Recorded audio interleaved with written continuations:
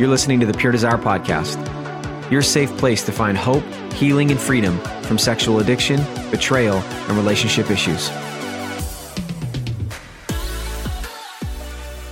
Happy day to you people. I am your host, Trevor Windsor, and you are listening to episode 158. Holy, enter whatever word you want, of the Pure Desire Podcast. Here, joining me, as always, is my co-host, Nick Stembo. Hot dogs, popcorn, peanuts. All right, so full disclosure here. We are recording this episode before the Major League Baseball season has officially been greenlit to begin. Yeah, it's almost June. I'm missing it, man. Yeah. I'm really missing it. Yeah. And honestly, you should. You don't realize how important something is until you don't have it. And you're just like, oh yeah, when's the last time I saw a home run or someone strike out or a diving catch? I just want to go up to Seattle, pay $900 for popcorn and hot dogs and my 4 kids to get a soda and watch the Mariners lose. You know, there's something nostalgic about it. It's an oldie but a goodie that we miss, you know. Yeah. Yeah, it's kind of what we're doing today is we're bringing back out an oldie but a goodie because it's something we all need in our lives. That's right. So before we get to that, a couple things, actually a few. Subscribe to the podcast if you haven't. We're on all the major platforms, and if you would give us a review, that would help others find the podcast, and then also means a lot to us. Also follow us on social media, Facebook, Twitter, and Instagram. We are at Pure Desire PDMI, and we've got clips of these podcasts up on YouTube. Just search Pure Desire Ministries. Okay, so we are getting closer and closer and closer to the Pure Desire Summit. And this is our first ever Pure Desire Summit. And this year we're planning, hey, we're going to have 10,000 people in person. It's going to be so good. And then COVID-19 came in and bashed it with a baseball bat. So we are now pushing virtual registrations over physical. We're hoping that in September we do have some room for people to come in person. But we're still really excited. We're still putting on this event, and we really think it's going to be valuable. Yeah, it's going to happen. That's what I was thinking about. Like, what is that Friday? Is it September 11th or is it 10? 11 and 12. Okay, September 11th, Friday. I want to encourage you listeners, put in right now to your boss, you want Friday, September 11th off. Because whether you're going to be here with us in Portland to be in person or to watch the virtual event, because we're hoping and planning to do a lot of those sessions live. And if you're working that day, you know, it's going to be really hard. So just plan that Friday to spend with us and the Saturday as well. And really looking forward to the various topics and speakers. And it's kind of our Pure Desire annual party, if you will, to highlight what God's doing through the ministry. What are the new things we're learning? How can we encourage you? And we just want all of you, our listeners, to be a part of that with us. So if you're uncertain about traveling, we totally get that. Yep. Sign up for your virtual ticket. But if in faith, you know, you want to plan to come, you can buy your in-person ticket as well. And we expect we'll at least be able to have some people in the room. And if for some reason, you know, we're all in this weird waiting game with COVID. If you can't be in the room, we'll transfer you to a virtual ticket and make up the price difference. So we want people to plan on attending, whether in person or in your living room. And we'll be glad to have you either way. So go to our website under the events tab, find an event. You will see our Pure Desire Summit, and you can register there, get more information. All right. So like you referenced, and almost made me cry that baseball isn't around currently. We revisited another tool. It's not an old tool. It's just a tool that we have had an episode on before. And we had Ashley Jameson, our International Women's Groups Coordinator, on, which awesome. She was on the first episode that we talked about this tool. We talked about the Recovery Action Plan. Yeah, and like baseball, it's something that you may not realize how much you miss it until it's gone. Mm-hmm. If you have a relapse occurring, or you're in a marriage where there's been a relapse and you don't really know what to do in that void, you can be like, I wish we'd have had a plan. Right. That's what the Recovery Action Plan is about, to recognize a relapse doesn't have to be part of our recovery, but it might be. And so let's think proactively about the future and have a plan. And today's episode, you know, Ashley's lived this out. I know on both sides of the equation.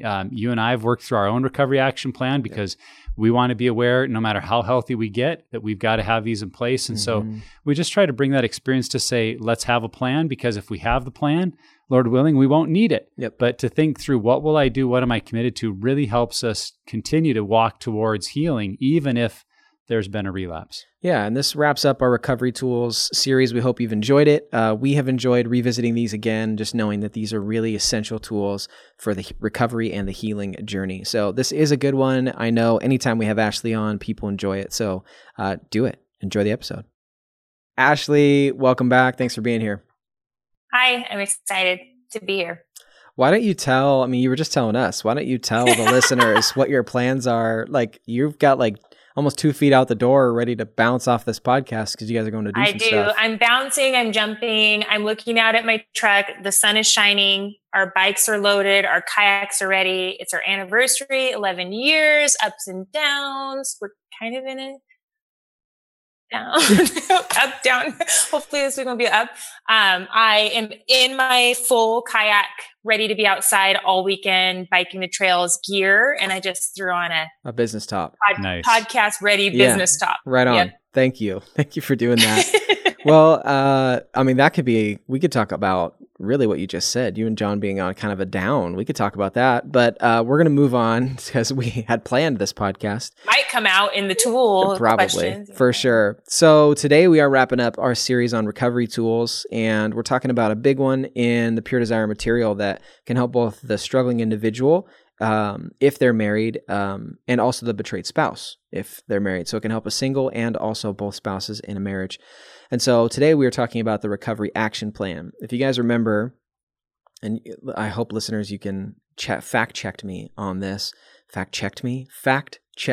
That's hard to say. Say that 10 times fast. Episode 17 we did with you, Ashley. You reference this out all the time.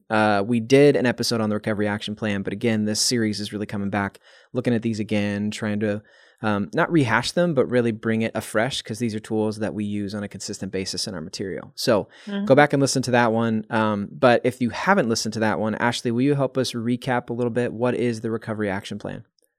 Yeah, it's really simple and self-explanatory. It's an action plan, meaning we're going to do something to take action in response to a relapse. So it's basically, if you need to recover from something, usually traumatic or chaotic or shameful, we're going to now put our plan of action in place. And it's best to do that when you're not in trauma, when you're not in chaos, when you're not in shame. And so we make these plans beforehand when we're healthy and we're surrounded by group members or our spouse, or we're on fire for doing things right. And then we pull those plans out that we made when we're healthy, in the midst of chaos. And we say, we're going to follow this because we trust that we made a good plan when we were in a healthy mindset. And now we may or may not be, and we're going to just pull this out and follow the steps. It kind of gives you little pavers to walk forward out of the shame, that you're not just stuck there. Gives you little stepping stones. That's good. Yeah, I think what we want to recognize is that just because you've made a commitment to change and to pursuing freedom doesn't mean you immediately have the ability to change and experience freedom. Yeah. And so many people and couples along the way towards freedom and recovery are going to experience bumps along the way. And whether you are the one who's struggling and battling through an addiction, or you're the spouse of someone who's struggling, both parties need this recovery action plan.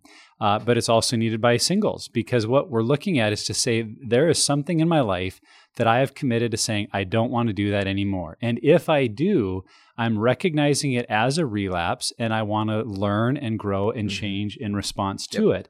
I don't just want to sweep it under the rug. I think in many recovery plans, there's actually an unhealthy attitude of just like, well, don't focus on that, just move on, kind of pretend it didn't happen, focus on the good things.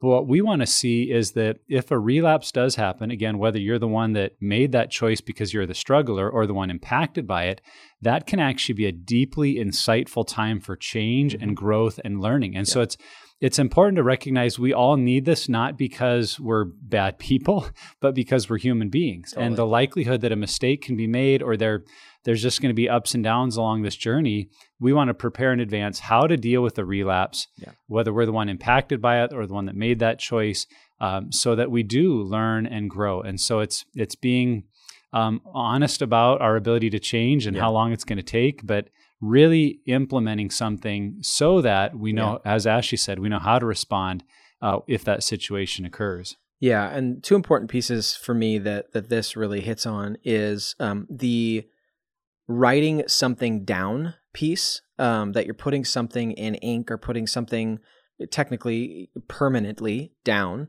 And then that it does some things with your brain, but it's also you actually taking that step of mapping this out, which means you've put thought into it. But then also the idea of it being a plan, like stuff that gets done are planned. Like you can't just say, oh, you and I were healthy enough that we don't need this because if I relapse again, we are going to be in a good enough place and we don't have to have these action steps. We don't need to have something in place. But those things, I mean, that's not accounting for the emotions or the buildup or what happened. And so I think that if you're actually able to put something down on paper and then also have it be a plan, that's the stuff that gets done and implemented. That's such a good point too, because, when you think about if somebody's relapsing, then they're in that negative space that they don't want to go to, but also the lies they're listening to of, I'm not good enough. I know one trigger for John or lie, or, when he gets to that really unhealthy place can be, that he doesn't have a say because he grew up in a really rigid home, and I can be kind of bossy. And so I know, surprise. And so then in that moment, when he's healthy, he doesn't think that way. He knows, okay, we're a team. Ashley may be a more assertive and a number 7 on the Enneagram and just out there. But when he's in that relapse place, those lies of she's smothering me, she's making all the decisions, I have no choice, I have no say because he grew up in that home. That's where he is limbically. He's just in that spot. And so it is not a good time for me to start saying, these are the things I need in order to feel safe. But if I can pull out the plan and say, this is your handwriting. This is what we decided when we were in a healthy place. And, sometimes I even have to say, like, can't you see that, like, you're in relapse? I'm triggered. I'm traumatized, but this is what we made with wise counsel when we were in a really good place. And so it's not then me saying, I need you to do things, which is just going to open up some of those old wounds around being bossed around. But it's me getting our plans out and looking in our own handwriting that this is what we decided as a couple was going to happen after a relapse. Yeah. Yeah. So the recovery action plan is a proactive tool that we put in place of how we're going to respond if a relapse happens. So Ashley, in our definition of it, it maybe explains a little bit why it's so important and why it's beneficial, but talk through for listeners, why is this tool so beneficial for both the struggling spouse and the betrayed spouse to have in place? Yeah, well, for the struggler, and, I've been on the receiving end and the giving end. I've had my own addictions, my own struggles, and then I've been the betrayed spouse of somebody. And it's really easy when you're in that place to either, one, stay stuck in shame, just want to kind of fold into yourself, feel really bad about what you did, and just not make any movement, just feel sad and self-soothe and medicate, which doesn't get you anywhere. It just makes it, then it just adds, trauma on trauma. Or what I see a lot in my relationship with John is that if there's been secrets for a while, then it's like this, I call it his Holy Spirit high of like, okay, it's out. Oh my gosh, I've been struggling with that. I am not going to do that again. And this overconfidence that that's not going to happen again. And so both ends are really extreme, and to have a plan that's just concrete and practical and you worked out, and it's things that you listed out that are, the natural effects of what happens because of your relapse, your acting out, and then also plans you need to put in place to make sure that you don't go there again or that you start rebuilding trust are really important, because in that moment of relapse, you're basically in your unhealthiest version of yourself, right then. Totally. So that is not the time to start making decisions of, I'll never do that again. I just feel so glad I got caught. I'll never do that again. Or I'm just a terrible person and being that martyr, just right. I'm bad. I'm terrible. And so you don't want to make decisions when you're in your unhealthiest version of yourself.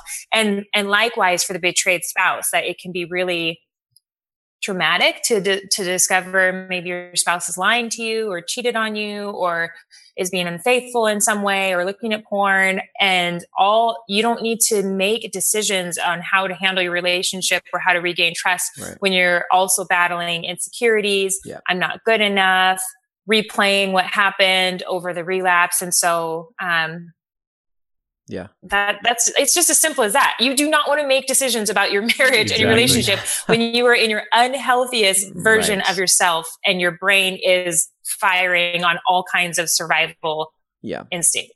Well, and what you're saying too, it's like it's almost like the unknown can be what's the most terrifying. And I feel like that's kind of what puts specifically, I mean, I probably could put both spouses, the struggler and the betrayed spouse, kind of on alert or like suspicious of, okay, when is this going to happen again? But if you have, and this is the principle, this doesn't always happen as cleanly, but if you have this recovery action plan in place, you know that you can lean on a process that you both have established and written down and agreed upon. Right. And so you know what you're going to need to do when that happens. And then also, like you're saying, because I think we like to think of ourselves a little bit, not necessarily highly, than we actually are, but we're like, oh yeah, I'm totally mature enough to handle another relapse. I know exactly what to know because of what you're saying. Like it's trauma and it's shame. And when those two dance together, nothing really good happens. But I just think that that's so important that once we have something in place, we don't have to be suspicious or worry because we already have that plan in place. We don't have to carry around that anxiety all the time. Yeah, when I think of the benefits, there's really two things that come to mind, and these are more on the side of the one who's struggling or battling through the addiction. And the first is just that Murphy's Law idea that if you don't have it, you're going to need it. Yeah. But if you have it, you're not going to need it. Right. And what we have found for men and women in groups is if they have a very clear plan of action for what will happen after a relapse, it actually becomes a tremendous roadblock or barrier to relapse. Yeah. Because when we're headed back to that old familiar place we're starting to listen to the lies. And the lies say, no one needs to know, it's not hurting anybody, it's not a big deal. But if we have a plan that we've committed to and told other people about that says, if I make this choice to relapse, here are things I will do. And now we say back to our brain, no, it does matter. And other people will know. And I've made commitments of what I'm going to, and I don't want to have to do those things. And so it becomes a deterrent to relapse. Mm-hmm. And so that's what we've just found over and over in groups is if you have a very clear, thought through plan, it actually helps you not need it. And that's a great thing. Yep. And it really ties into the second benefit, which is an understanding of how our brain works. And I remember for me, this was so revolutionary early on because it really took me out of the shame aspect of acting out into kind of the way our brain works. And here's the understanding. It's that at its most fundamental level, your brain is designed by God to operate off of a punishment reward system. Mm-hmm. And it's brilliant. I mean, it's basic human survival that God wired into us that we avoid what hurts and we gravitate towards what feels good. And the key to me when I learned about it is that is not a moral part of our brain. That it's not based on morality. It's based on what feels good and what doesn't. And so the truth is, in our addictive behavior, we keep returning to it because something about it works and feels good. There is a high that comes. There is a hit of the brain chemicals. There's the answer to those deep emotional questions that even for a few moments, there's that reward. And our brain says, that was good. And the punishment side, it hasn't really felt or experienced. And so by implementing these natural and logical consequences of a recovery action plan, we're actually getting our brain to work for us. Because if we relapse and experience some pain and difficulty and unpleasantness and punishment in a sense, now we don't want to think of it as punitive, but to our brain, it's punishment reward system. It views it as punishment. The brain goes, ugh, I don't like this. And so the reward of the relapse wasn't worth the punishment of what happened afterwards. And our brain actually begins to be retrained and says, the benefits are not worth the pain. And so let's not go there. Let's find something else to do. And so now your brain, as God designed it, is working for you, not against you. So at that fundamental level, the recovery action plan just puts your brain on your side and says, man, let's pursue what feels good, which isn't the relapses and the stuff that comes afterwards. Yep. Yeah. And even with that, I mean, and that's the perfect example of being able to visualize and feel and weigh the consequences of your action. That for a single person, when I was struggling, if I would have had these tools back then and relapsed and said something like, okay, I don't get to use the computer at home. I have to go to the library for a month to use the computer for things because that's a safe place to use the computer. And then after, getting home from a day of work and being tired and having to get in the car to go to the library to pay bills, that's where that next time you're tempted to relapse is like, I don't want to do that again. That's a lot of work the library to do smells just weird. for a I don't moment, go you know, and so even for a single person, it just helps them see that everything, you know, that your actions will have an impact on something. And so it's easy to just, like you said, believe those lies that you're not hurting anybody, it's not affecting anything. And so it's just being able to weigh those consequences. Which, if you think about it, is a healthy way to think in general, that all of my behaviors have consequences, both good and bad. And so this is definitely a good tool in general. Okay, so let's kind of flesh that out a little bit then. For an individual or a couple, what should the recovery action plan look like? And we can use kind of maybe some examples here on what, you know, some examples for each section of those consequences and what a plan would look like. Well, just for those who maybe aren't familiar with our episode 17 way back ago, because we've been doing this for so long now, there is a process. And so it's first identifying what's a relapse to you. It may be porn, it may be masturbation, it may be affairs, flirting. All the above. For someone, all the all above. Of those work. What is your relapse? And then how does it affect yourself, your relationship with yourself, God, others, those natural consequences? Like what happens when I do this? Maybe a natural consequence is I'm short on rent because I spent my money on something else, you know? So those are the impacts, the effects of what happens when you do this that nobody has to impose. It just happens because of this. I maybe break trust. I maybe feel shame. And so then I isolate from church members or from accountability people because I'm feeling shame of my actions. And then from there, you go to logical consequences of, you know, what can I do to help me see and feel and weigh those consequences? And if you're married, it may be, I sleep out of the bedroom, or my wife and I, or my husband and I, you know, we're not sexually intimate with each other because of the broken trust and because of the insecurities or because of my nonstop thoughts or whatever it may be. And so we have to give ourselves a period of healing in order to come back together. And then from there, you really just decide what you need to keep yourself healthy, and good ways of self-soothing and taking care of yourself so that you don't stay stuck there. That's looking at restoration and doing those things, and sharing with others, your accountability partners, and just start doing the steps again. Because up until this point, it's been a lot of secrets and lies, whether you're single or in a couple. And so now you have to start doing things in order to regain trust, regain confidence in yourself. If you're a single person, that you don't have to stay stuck there. And so with us, I mean, if you want some live examples, you know, sleeping separately is a good one, because in an addict betrayed spouse situation, it could be twofold. You could have an addict who needs to know that things don't just go on as normal. That's such an intimate part of marriage. And when that's breached, and when that covenant between you, your spouse, and you and God is broken, it causes real damage in the marriage. And then to rush into anything causes the betrayed spouse to feel used. I know for myself personally, it's the words are unused, invaluable, not needed. That's a huge one for men who act out, and then their spouses of not feeling needed. And so just looking at all those pieces of how do I feel and what do I need in order to gain stability and start making traction on building trust again is what you want to look at. Not just implementing punishments, but what do I need in order to feel grounded in this relationship, or grounded with myself if I'm a single, in order to start moving forward in recovery again.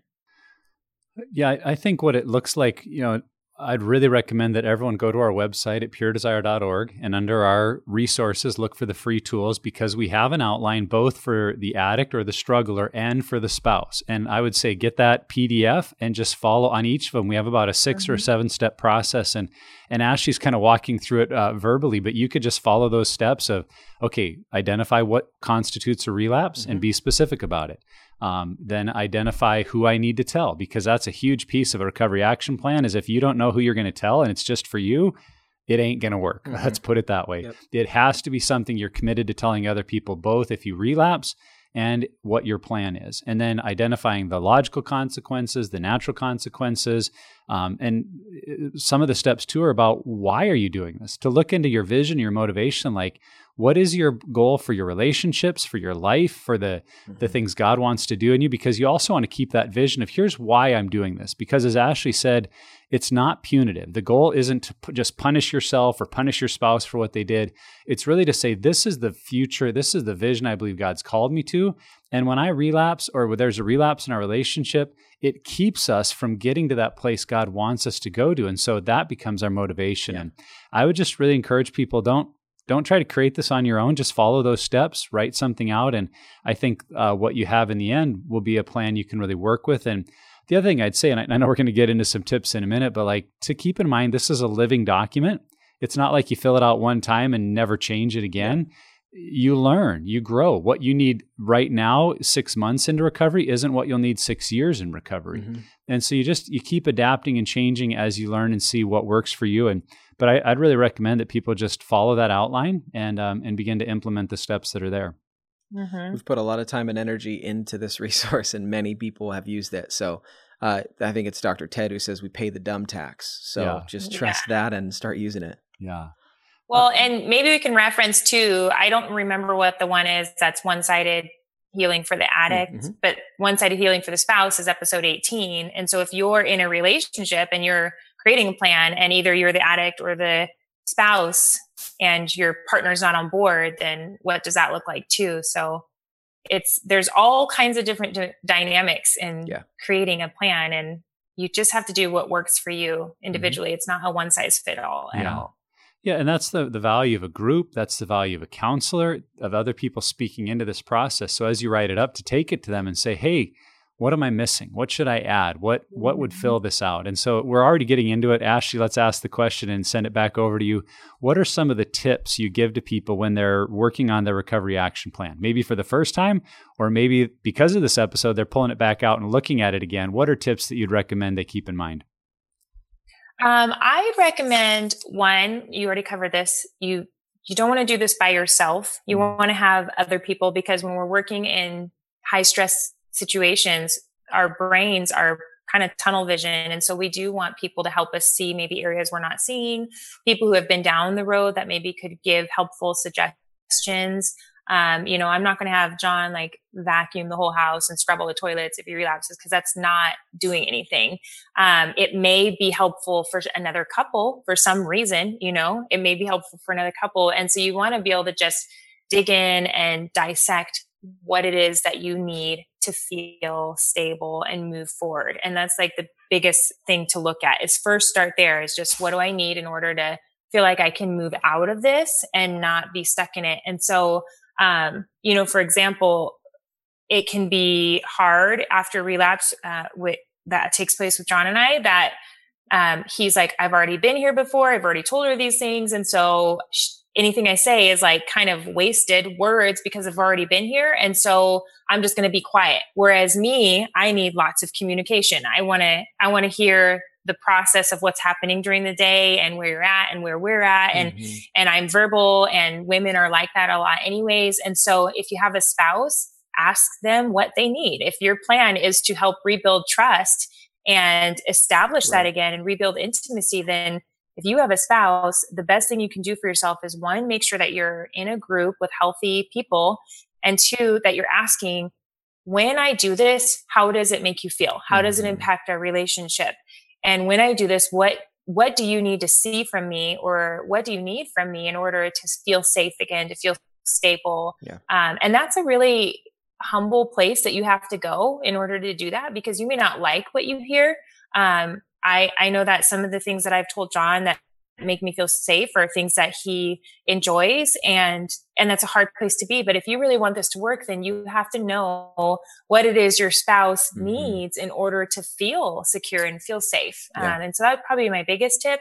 And then avoid just punishments, punitive punishments that, if you do this, then this is going to happen because I want you to suffer. Or for a spouse who's creating a plan, don't create your plan through the lens of I want to create this plan in order to change that person or in order to fix that person, or this is what I actually think they need to be doing to get better. Your plan should be through your own vision, your own filter of what do I need to feel secure in this marriage, to feel safe, to feel stable, not what you think they need. Yeah. I think we've already talked about it. I know we have, that this is something we should be doing when we're in a good place. It's not something maybe you should be doing when you're triggered. Though there is that element of shortly after a relapse, there is a ton of clarity. There can be a ton of clarity at what motivated and what steps do I need to do to avoid this. But even in saying that, people are like, oh, well, then I should go relapse right now so I have clarity. No, that's not what I'm saying. Just make sure you're in a healthy spot. So don't, and that's part of also not doing it alone. But I think another thing too is, how can I remind myself? Cause this is, I think, where my mind would go. Relapse happens. I come back to my recovery action plan. I'm like, I don't really remember why I wrote this part down. Do I really have to do this step this time? Is maybe write out the reasons for each of the consequences. And so that's just a small, maybe practical thing. And that could look different from person to person, but man, what's coming to mind too right now is maybe you should write like a little sentence or a little note at the top of it to remind yourself like why you did this. Remember, Trev, the last time this happened. This is why we're doing it, because this is stuff that needs to happen if you want to take steps in health. This is the way it impacts people you love and care about. This is how it makes them feel about, like something to basically on-ramp yourself back into, okay, I remember why I put this in place. I remember why this is valuable. And that's just something I think that helps me to remind myself of things that are really difficult to do and maybe I don't want to do, but I know are best for me. Yeah, a couple of tips that come to mind for me. I think it's really helpful if you can tie the consequences to the behavior. And so, for example, a lot of the ones that I've heard or that I've used, it's like if I relapse using a certain device, I lose access to that device for a month. And if that's my cell phone, like, well, that's going to be a tough month, but that's part of what you may need to learn. If it's your, a computer or a TV, like, or maybe it's on a certain website that you'd have to cancel a subscription to something or delete a profile, like the direct tie to, if that's what you used or the place where the relapse occurred, then how do we directly tie a consequence to that? That's really helpful. The other thing I really encourage couples that are going through it, for if you're the addicted or struggling spouse, to try to think through what emotions do you create for your spouse when you relapse. Is it fear? Is it anger? Is it, and to think through how can you willingly maybe put yourself in a situation where you have to feel some of those same things? Because that's the challenge. When we're the ones struggling, we feel our own guilt and shame, but it can be really hard for us to enter into the emotion of our spouse. And so this is an example I know I used in that podcast 3 years ago, but I have a friend who, as they were working through his plan, he recognized that when he would share a relapse, it would make his wife feel very trapped and like she was suffocating. And so they thought creatively about what might replicate that for him. And they had a project under their house with some pipes that needed work on. And so part of his recovery action plan was that if he relapsed, he had to spend a certain number of hours under the house in a trapped, confined space working on this project that he hated. But that was very tied to the behavior and the emotion his wife felt. So I'm obviously not advocating that anyone do something scary or dangerous or unsafe, but to think about that emotional side of, I've made my wife feel very vulnerable and alone. What is it that makes me feel that? So I enter into their pain and I remind myself like, oh, this is what I'm doing. Yeah.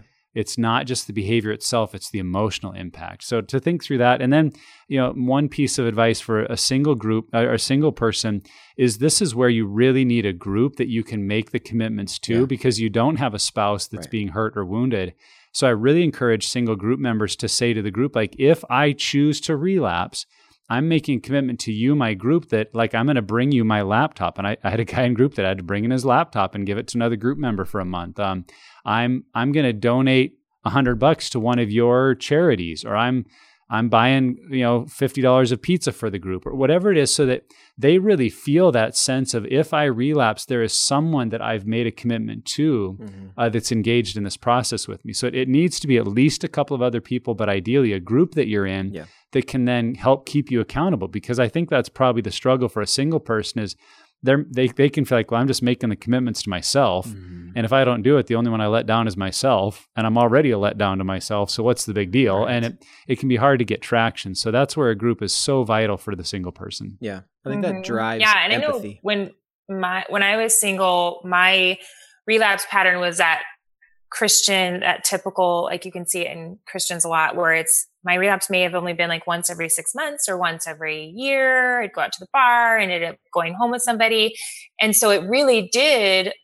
I know I've heard you talk about this, Nick, like, oh, well, that was the last time. Like, I haven't relapsed in 5 months because I did that and I felt shame and I know it's wrong and I'm not ever going to do that again.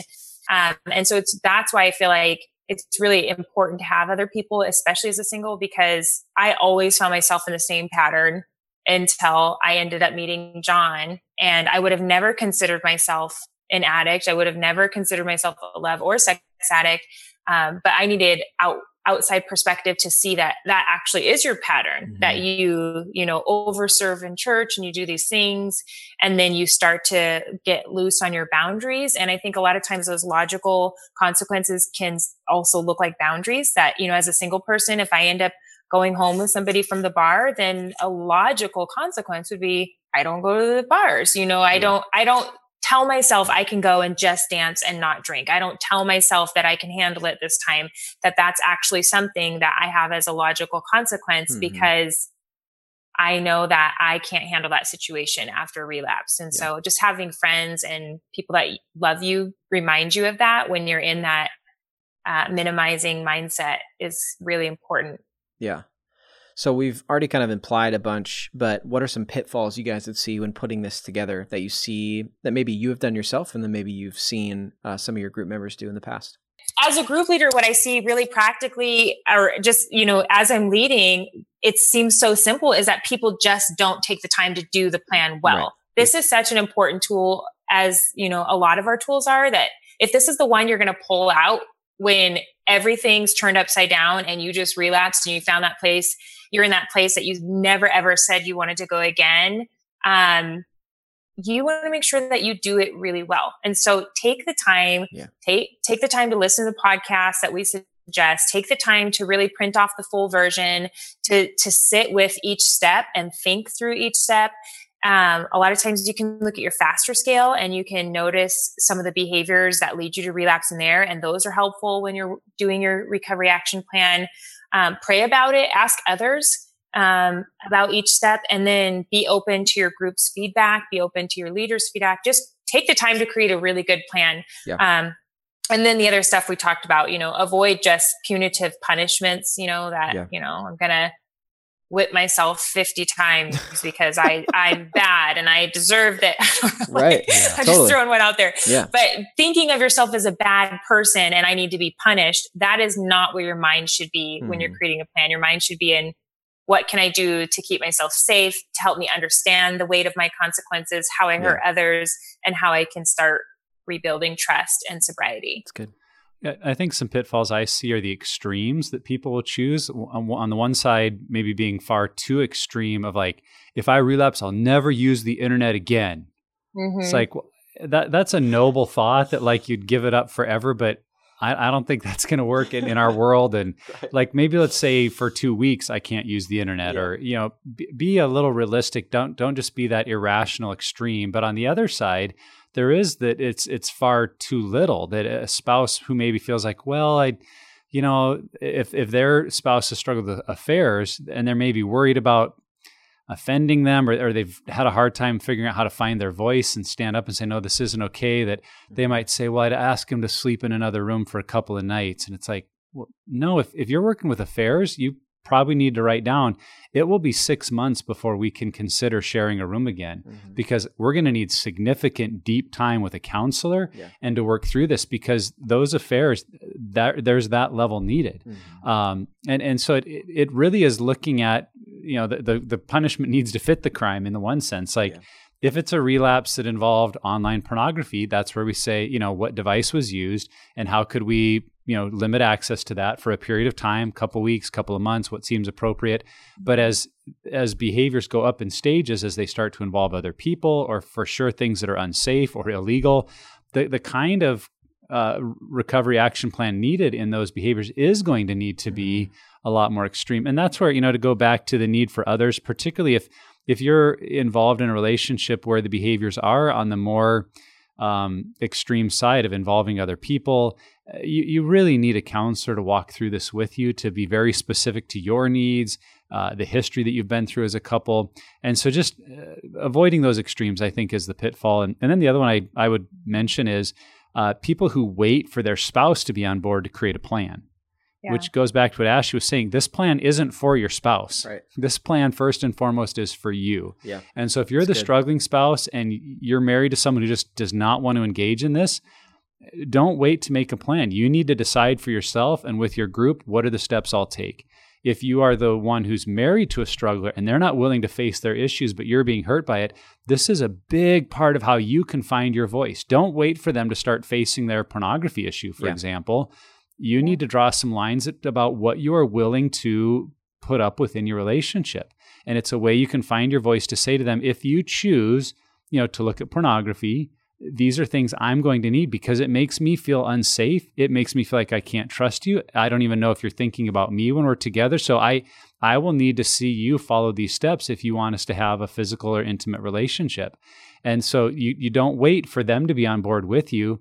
You can approach this in grace and truth and in a way that isn't, like Ashley said, isn't just punitive, but you can't wait for them to be on board. Now, hopefully they will be on board. And when they are, you can add their plan into yours. Mm-hmm. But this is about what you need to begin rebuilding and recovering. So look at what you need and make the plan, and hopefully your spouse will be on board soon. Yeah, I think something that I struggle with, and it really is probably with every recovery tool, they're very easily I can kind of slip into this comparison mindset. Like, oh, you were here on the faster scale this week. You must have had a better week than I did.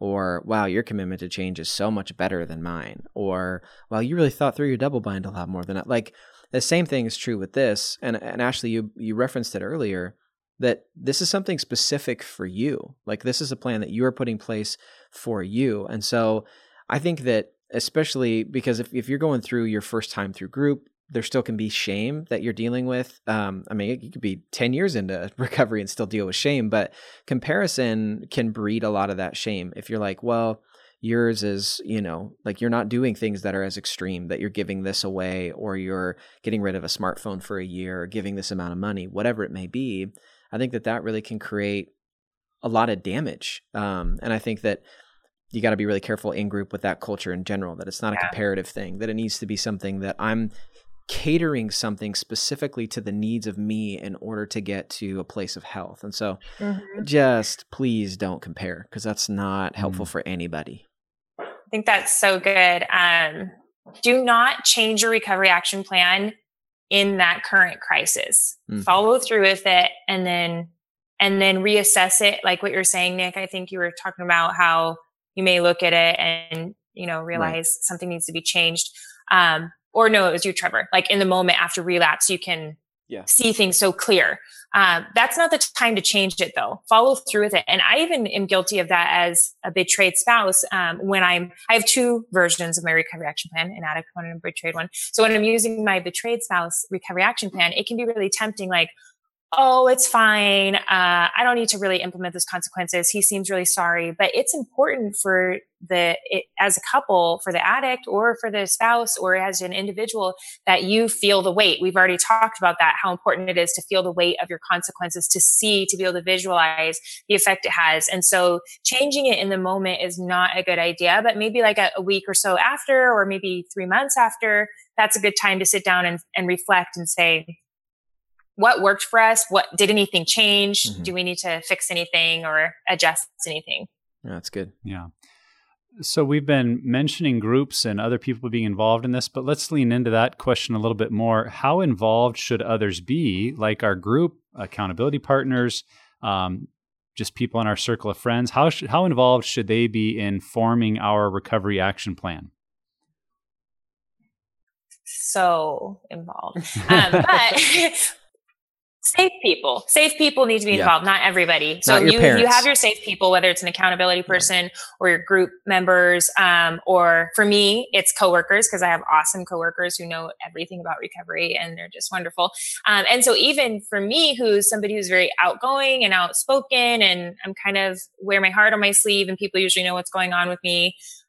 When I'm in trauma or after a shame experience, whether it's lashing out on my kids or relapsing or whatever it may be, I still, my, survival brain wants to protect and hide. And so I know that at least if I can text, and the last time I had an experience of feeling shame and hurt, I told myself, if I can just text my 2 people and say, I am not in a good place. I don't want to talk about it right now, but I need you to know that I'm not in a good place. Yeah. And that was probably the best thing I could have decided to do for myself, that you don't necessarily have to go share everything with everybody right away. But if people already know your plan, already know your struggles, already know your relapse, already know your betrayal trauma, when you text them and say, I'm going to need to talk about the recovery action plan, or I'm not in a good place, and you just give them even that much, they know to check in on you. Mm-hmm. They know to come to your side and encourage you the way you need, because it's,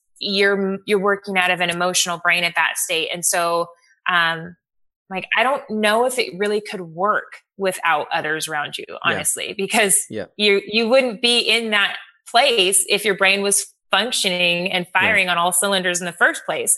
And so the fact that you're even in that place of relapse shows that you're not using your upper thinking. You're not using, your logical, rational reasoning part of your brain. And so you need others to help you look at this with a clear lens. Yeah. I think that's, especially as you're first initially crafting this, let's say you're married, you may not have, your spouse is not in group with you. So your spouse may not be able to recall all the conversations that you've had in group, but your group members can. And so as you're crafting this and putting this together, allow them to speak into it and ask questions, because they're going to see some things and make connections. I mean, some of the really big breakthroughs that I've had have come from someone asking a question about me and me having to maneuver through that, or me hearing someone else share and me making connections. And so that doesn't happen outside of relationship or group. And so if you're initially crafting your recovery action plan,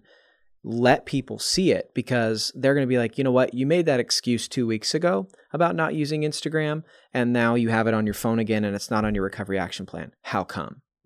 That's a good question for a group member to ask, and that's going to really help you develop a recovery action plan that's going to work. Yeah. I in this area, I always say this is something you can copy off your neighbor.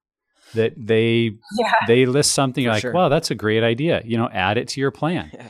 I do think involvement of others and community is what I would think of as phase 2, because phase 1 really needs to be you getting honest with yourself and talking through, I want to own my issues and be willing to state, here's what I'm willing to do, because of the ownership that creates for you to say, this is my plan. Mm-hmm. If you go to others first and just say, hey, what should I do? It will be easy for you to feel when you're struggling, like this is something other people are making you do. And I don't want to do it. And it really wasn't my idea. And my spouse or my group told me. It's good. So phase 1 is you look at it and decide what you're willing to do, because then you're saying to people, this is something I'm owning. And then phase 2 is, what do you think? What should I add? What am I missing? And then the other part of where community is involved is something on your recovery action plan should require you going to other people. And I've said this before, if you can do everything on your recovery action plan by yourself, it's not a very good plan, because it's going to keep you in isolation and just in that I'm going to fix this by myself kind of mode. So some of your recovery action plan needs to be, how do I go to my group? Who do I need to confess to? If I'm the betrayed spouse, who's a safe person or people I can go to process with? Because I think for a lot of spouses, they have that desire to run, to get away, to escape. And they need to know, who can I escape to that is safe and healthy so that I don't end up in an unhealthy place like a bar or somewhere else where I'm just vulnerable and alone. So stating where will I be involved with community in my recovery is a crucial aspect of how other people are involved as well. It's good. So we've already established that the recovery action plan can change over time. But my question is, how does it change, or how have you seen it change? And when do you guys suggest it can change? Yeah, this is really good because I've lived through all this, as I'm sure you guys have, being in recovery for so long, that you may realize, let's say a year down the road, you pull out your recovery action plan again, you haven't used it in a year, and it's saying, we sleep separately for 3 months and we get intensive counseling, and that just may not be as applicable a year down the road. You may be able to just go to the people you've already established accountability with. You may be able to look at your situation.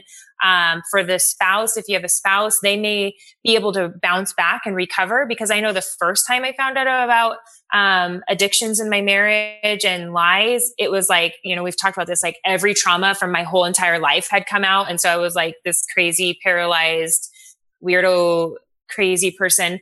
And it took me months to get stabilized because I hadn't dealt with my past trauma. And so everything was linked together.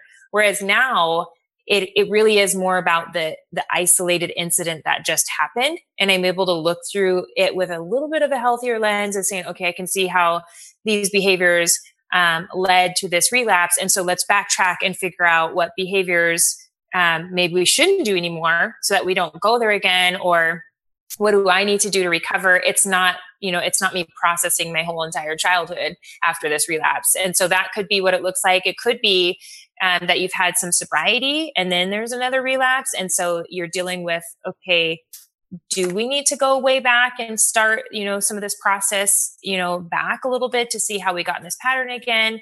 But like I said before, you don't want to do that in the moment, because in the moment you're still feeling really emotional and raw. You want to be able to do that with healthy, safe people who can help you look in on the situation after things have calmed down again.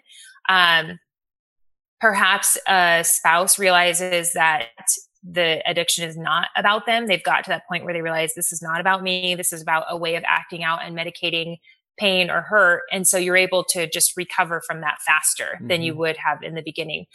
For me, my recovery action plan has changed I don't act out sexually anymore, but I definitely act out in anger, which before, anger was the precursor to acting out sexually. Yeah. And now that's acting out sexually. Yeah, of course, I still don't want to do that, but anger is more my focus now. And so that's usually what I'm focused on in a faster scale. And so that would become my relapse. And then the consequences would look different. Like, how do I hurt people when I lash out in anger? How do I hurt my children? How do I hurt my husband? And what are the things that lead me there? I love watching TV late at night. I'm a night owl, but also that makes me tired, which makes me more vulnerable to anger. And so that may be a consequence for me that I don't get to watch TV at nighttime this month, because I'm not doing good with controlling getting to bed on time and getting a proper amount of sleep, which then makes me lash out and also binge eat the next day. And so it can change that way too, that your inner circles on your 3 circles exercise become your middle circles become your inner circle. And so you're just continuously getting healthier as you go along. Yeah, that's what I was going to say, to really tie this to your 3 circles plan. And we recommend that you review that at least every 6 months, even if you're in a healthy place. So if you're listening and haven't relapsed in a long time, at least every 6 months, you should be pulling this out, reading through it, asking, is this still what I'm committed to? Is there anything I should change? Having your spouse do that as well, because it's part of our ongoing awareness of, I'm still a human being that is susceptible, and I need to know what I've committed to and be aware of that. On the other side, if relapses are occurring, I would really suggest after any and every relapse, you evaluate the plan. And like Ashley said, probably trying to be between 2 to 4 weeks past the relapse, where there's been maybe a return of some stability, some steps being taken, to look at it and go, did this work? Was it effective? Why or why not? What was too much? What was too little? And as much as possible, if you're in a good place as a couple to have this conversation, to do that together. But if the relationship is extremely strained and that's just going to be way too triggering, at a minimum, doing it with a fellow group member to go, well, here's what I think's working, here's what's not. And then taking some of those things to your spouse to say, here's some changes I think we need to make, because that really is the time, as you were saying, Trevor, that a relapse brings clarity. And so capitalizing on that clarity to say what needs to be added or changed here can really give you a stronger plan moving forward. So I think after any relapse, once you're kind of through the emotional tidal wave of it and the ups and downs that can happen, and everyone is different, every couple is different. Yeah. But I think everyone can kind of feel when, hey, we're starting to find some new footing, then that's the time to, okay, let's look at the plan and talk about what did or didn't work. Yeah. I just don't think you should make changes by yourself ever to this. I mean, we talked about that with the 3 circles. Talk about this too. Don't make changes. And maybe you guys already said this. We just had a newborn, so sometimes I've been checking out the last few days. But I think that it's not something you should ever do, making changes to your recovery action plan alone. Yeah. So this is such a vital tool. It's one that we recommend for every single person in a recovery group, whether they're the one struggling or the spouse. So as listeners consider this, and some are, they've probably been processing the last 45 minutes with us. Okay, here's what I need to update. Here's what I need to work on. But others are thinking, okay, I've got to go start this. This is a process I've put off or not heard about. I'm going to go lean into it. What final tips or advice would we want to give to listeners today? One, have one. If you don't have one right now, you can have one. These tools, this recovery action plan is not even in our current books. It's something that's on our website and podcast, and you can print it free. If you're a single person, married person, even newly separated or divorced, we have a section that addresses that if you don't have one and you're listening to this, have one. Just get one and create it, and share it with some healthy people. The other point would be to use it, that you have it out. And when relapse happens, that should be the first question is, what's on my recovery action plan? I know that some of the best things that my friends have done for me when I'm in relapse or suffering the effects of somebody else's relapse, they'll say, what's in a recovery action plan? I know this, is not where you want to be, but now we don't need to stay stuck there, and you need to start doing the things to get out of this so that you don't pile harm onto yourself. And so use it and understand that we all deserve respect and dignity and care and boundaries, whether you're a single person or married. And so, just look at it as that, like, what would you do for somebody else if they were in this situation? How would you tell them to take care of themselves? And how would you tell them to respond? Sometimes we need to look at it that way, that what would I tell my friend to do in this situation? Because we don't tend to take care of ourselves as well, after we've experienced a relapse or betrayal. Yep. I think of this, this is just the visual that comes to mind. And maybe it's, I don't know, shameful for some people, but, for me, I look at tools like this as like the bumpers on a bowling lane, that it helps me continue forward in the right direction. And that way I don't go into the gutter again. And so if you are the type of bowler that needs to use those for long-term, that's fine. No shame whatsoever. But, I just think that we need to understand that this is not a killjoy, that this is actually a give joy. This is a give life type of tool, that it's really put together to help us head toward healing and recovery and health and change. And so just that idea of view it as something that's helping you move in the right direction, because as you're setting one up and maybe after that first relapse or that second one, it's like, this is stupid. Why am I doing this? Just remember, this is something that's helping you make the changes that you want to make. You decided these are changes you want to make. You decided. This is something you put in place to try to help you get there.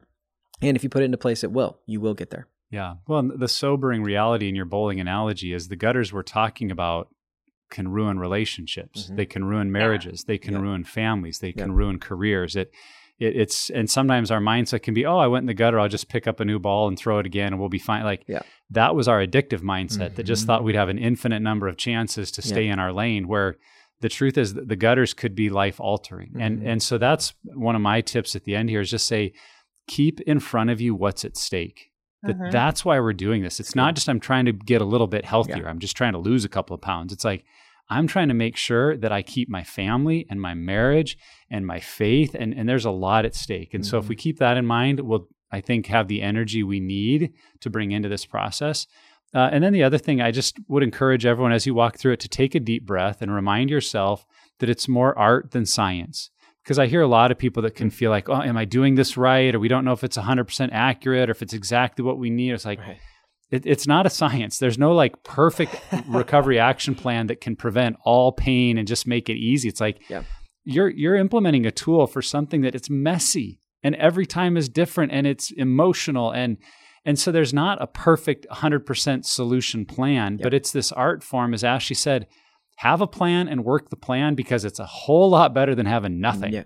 Right. And that's what a lot of people and couples honestly have is nothing but, well, I'm going to try harder not to do it again. Yep. And as we all know, that doesn't work. So take that deep breath and just say, what could work? What are some ideas I have? And even if they don't feel right on or 100%, it's art, and you're starting to work through it. And that's a big part of what's going to help you heal and grow. And so just get started, remove that pressure of doing it perfectly, and trust that God's going to meet you along the way as you begin to implement this plan. The Recovery Action Plan can be one of, if not the most important tool in our recovery toolkit. Enter Batman and his tool belt in here. This lays out the clear plan for if relapse happens and allows really the individual or couple to know what steps they need to take to get back on the road to health. So if you are using this, keep using it. Don't stop. If you're not, this needs to be an essential tool for your recovery and your healing. Any single, any couple, anybody on the healing journey. Ashley, we had you on with the first one, and now we have you on with the second one for the Recovery Action Plan. Thanks for just all that you do. Really excited to be here and to hear how many people are going to now go make a Recovery Action Plan. Also, have fun kayaking. Yeah, right. You're finally done. Wherever you're at on your journey, just know Pure Desire is here to help give you the roadmap of healing. If you or someone you know is looking for help, go to puredesire.org and start your healing journey today. And if you haven't subscribed to the podcast, do it. It's free. Share it with your friends and family. Write a review and help others find the podcast. And lastly, never stop being healthy.